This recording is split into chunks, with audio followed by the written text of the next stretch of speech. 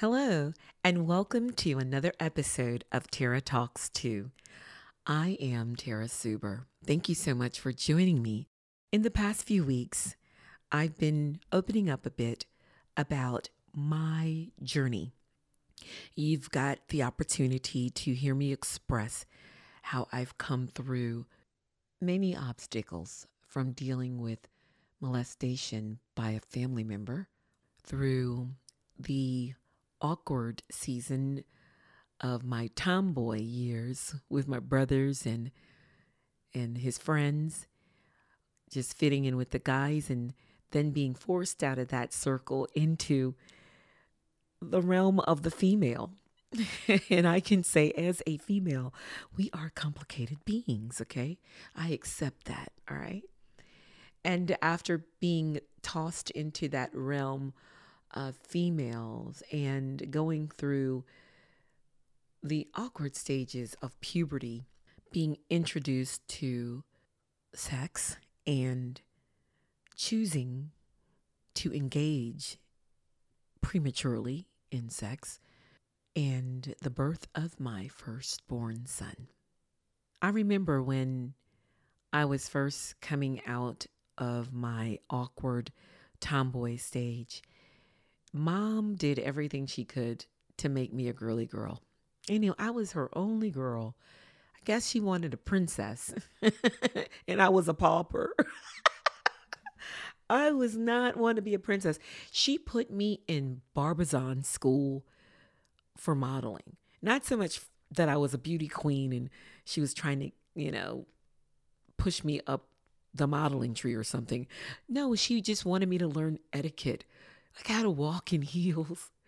I mean, I think it was every Saturday or whatever. She took me in west of the Ashley. I can remember Harrell Square. I think it's called Harold's Shopping Center, right next to the Citadel Mall. We had to go to Barbizon school.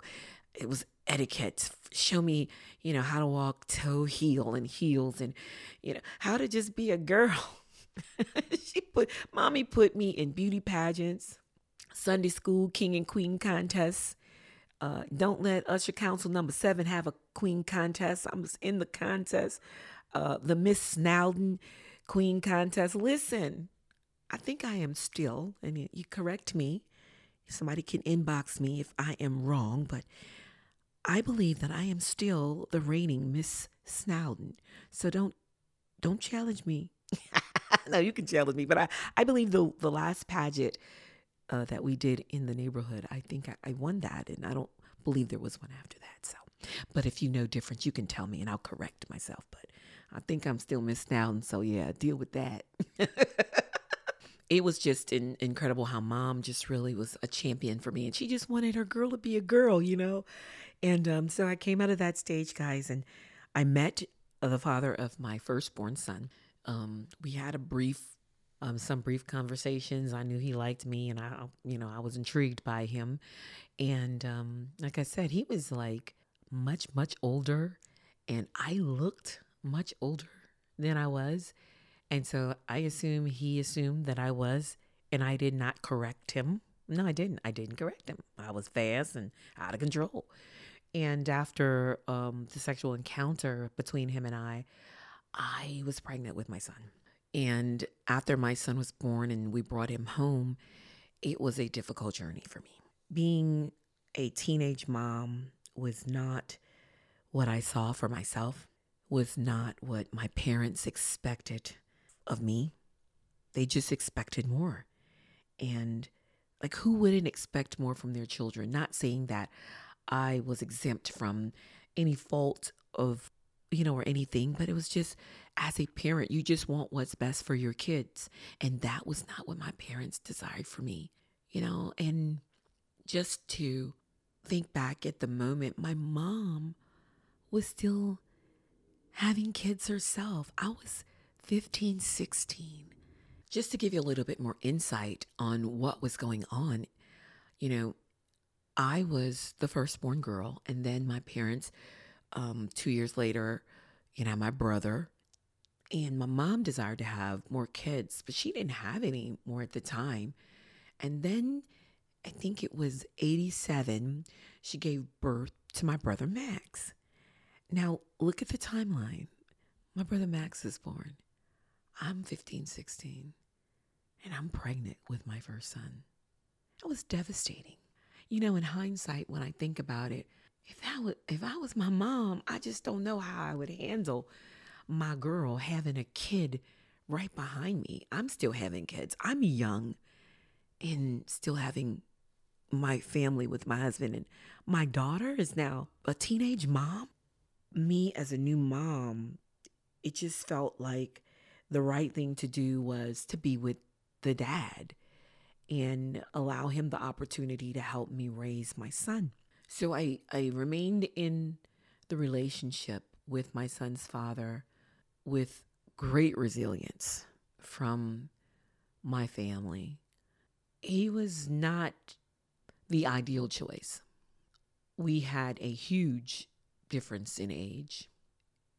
He never asked me my age. I never told him my age. So the consent to have a sexual relationship with him, and which resulted in the pregnancy and the birth of my son, it was consensual. So I was not forced. And the choice to go against my parents and the advice of many others to not be in the relationship was my choice. I didn't really understand love, or I guess I knew infatuation. I was, infatuated by him. He was mature, very mature. He was handsome. He was very well known, fast talking, confident, very persuasive, very talented, very smart. And so I guess I was infatuated by it. Okay. I was infatuated by it and drawn in by the sparkle and shine of it all, not ever being in a real relationship with anyone, any man. I was kind of drawn in by it and willingly in the relationship with him. It was tough. It was alleged that he was involved with some activities that may or may not have been legal. I never saw it. I never witnessed it. So I couldn't say, oh no, you guys, yeah, you're right or you're wrong. I never witnessed any of that. Very naive, very wet behind the ear teenager. Guys, if you would not believe, I was just so underexposed to so much that being catapulted into his world was like overwhelmingly I was overwhelmingly anxious a lot of times because I just trying to be a big girl, trying to be a mom, trying to fit into his world and just go with the flow was something that I forced myself into being comfortable with despite all the backlash I got from being in that relationship. And I'm speaking the way I am because I'm trying to be careful with my words, because I'm putting myself in the moment with him when I was willingly in the relationship. At times, there was a lot of strong arming and verbal abuse. Because I was so young and naive, I didn't know a lot of things. So if I got it wrong, the verbal abuse just kind of rolled out. A lot of mental games were played. He was very crafty with his words, and so me in my naivete was very gullible. And just whatever you say, okay, that's cool, I'll do it. I don't think I was in love. I just think I was infatuated. I was drawn in by the fact that this man liked me. He was brought me into his world, and I willingly participated. I remember there was several incidences where I began to be uncomfortable. Shortly after the birth of my son, I found out that there was another girl that was pregnant by him. And that made me extremely uncomfortable. Y'all, I did the dumbest things. When I tell you, if he would ask me to take his baby mama to the hospital, I would take his baby mama to the hospital. That's just how gullible I was. Just in a world way over my head. Just doing whatever he said to do. I had a little car going back and forth, taking him places, and it got out of control. My parents just shut down on me. Tara, you need this, and Tara, you need that. But I just kept doing what I wanted to do. And the more they tried to pull me out for safety, the more I pulled back. And I was like, nah, I got this. I'm a mom now. I'm grown. I wasn't grown. I was a child. The age did not make me a woman. The fact that I was maturing physically did not make me a woman. I didn't know what love was. I didn't know what responsibility was. I did it. But in the words of Kevin Hart, I learned that day. I was on the job learning, training, on the job life, just learning my way through every situation. And when I tell you, my world was turned upside down. Upside down. I recall one day going to the house after church, stopping by his house to get a package from him that he had for our son. And I walked into a freaking ambush. Baby mama on deck. I just came to get something. She's flipping out because I'm there. And so we get into this fight. We get into this struggle. I mean, knock down, drag out. I'm in my church clothes. I just came to get a package. But I don't know what he's telling her. I don't know. Just pitting us against each other. I care less what your position is with him. But I just came to get something. And she got all emotional and out of control. And she put her hands on me. And that's when it was a problem. This chick bit me on my breast. I'm telling you, teeth sunk in deep. And I just screamed. And it took everything in my body to get her off of me. I had to bite her behind back to get her off of me. And it's all because I came by to get a package. And then you know what? My parents told me not to go by there. But I was just stopping by to get a package. I figured it's okay. Let me just get this package and roll out for my son, for our son. Oh my God. What a day. What a day. What a day. And just until a few months ago, I still bear that scar on my breast from that fight.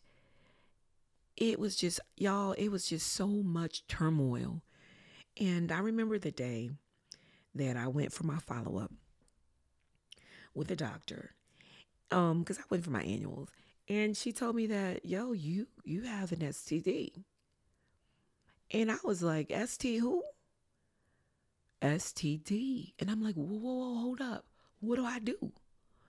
She said, well, fortunately, this is one that we can just give you a shot in the buttocks and you'll be okay. We need to know who your partners were so that we can make some phone calls. And I was like, whoa, hold up.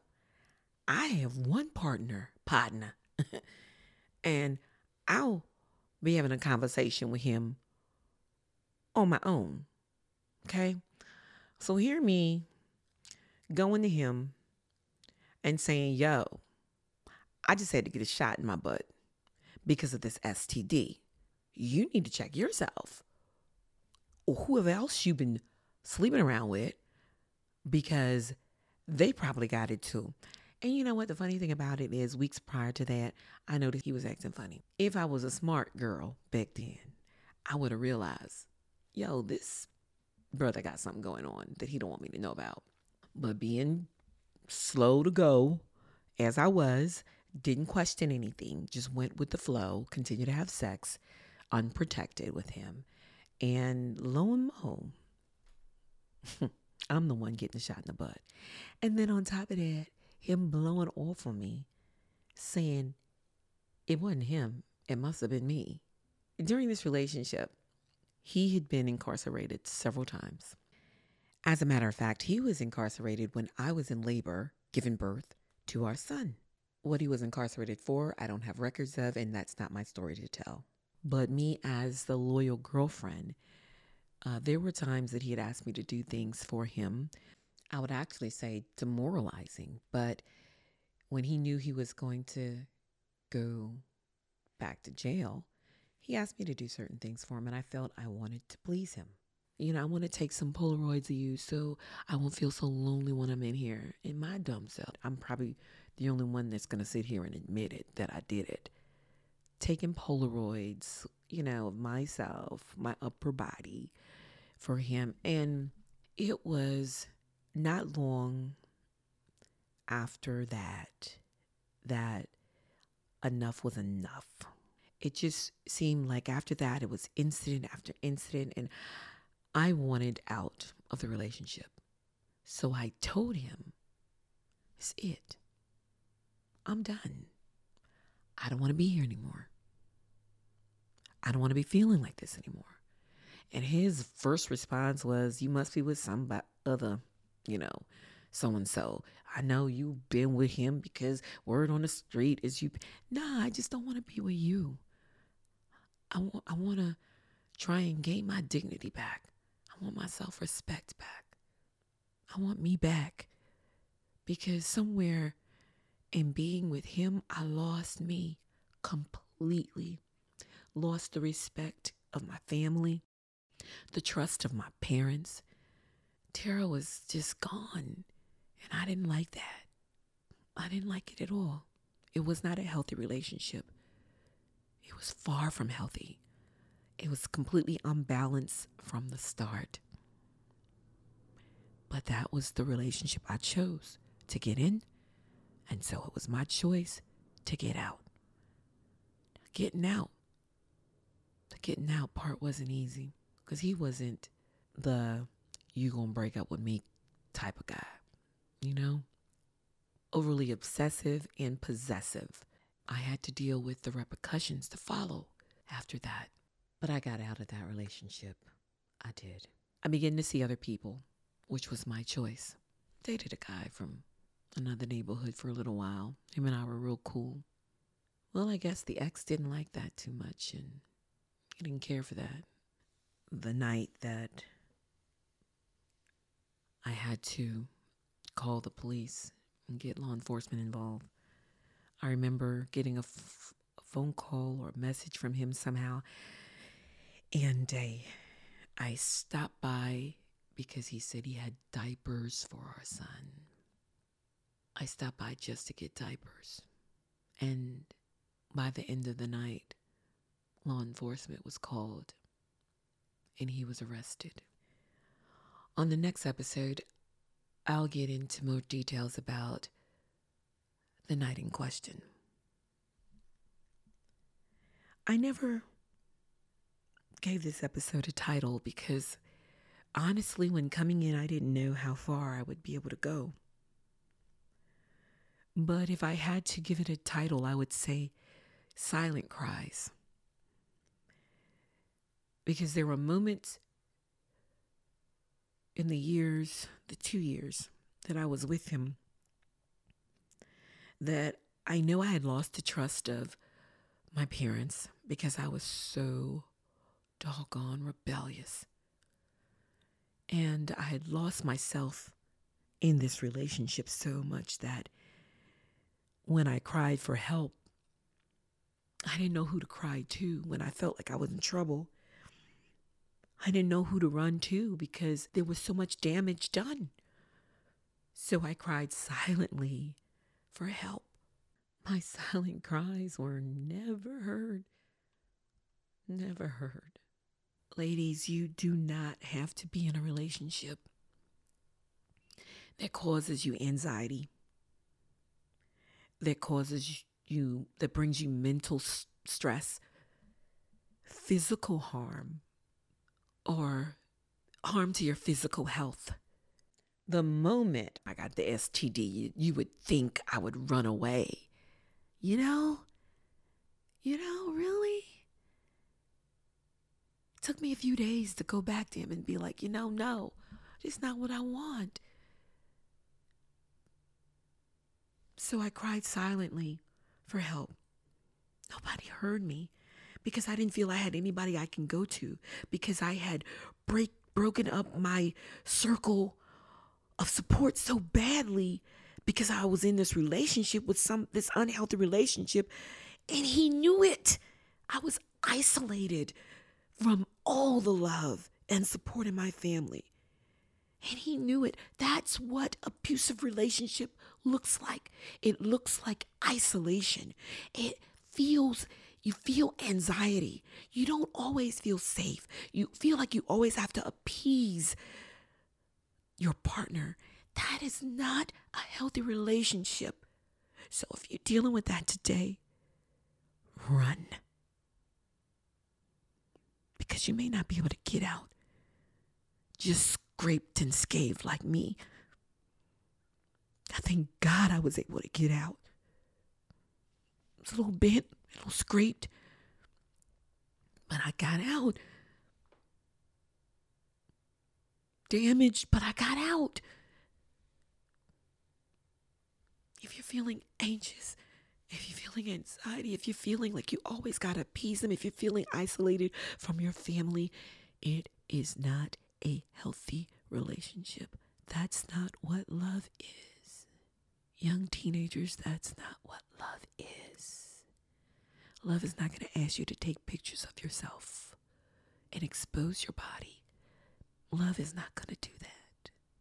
That's not love. That's lust. That's a trap. That is not love. Love is patient and kind. Love is not jealous or boastful or proud or rude. It does not demand its own way. It is not irritable.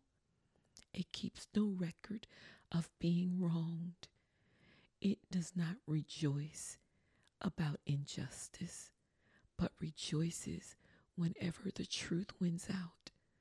Love never gives up, never loses faith, is always hopeful, and endures through every circumstance.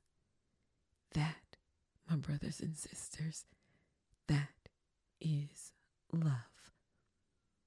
Thank you for joining me this week. This episode captures the beginning of what was a very difficult time for me. I appreciate the love. I appreciate your kindness. And I definitely appreciate your ongoing support. Until next time, God bless you and be encouraged.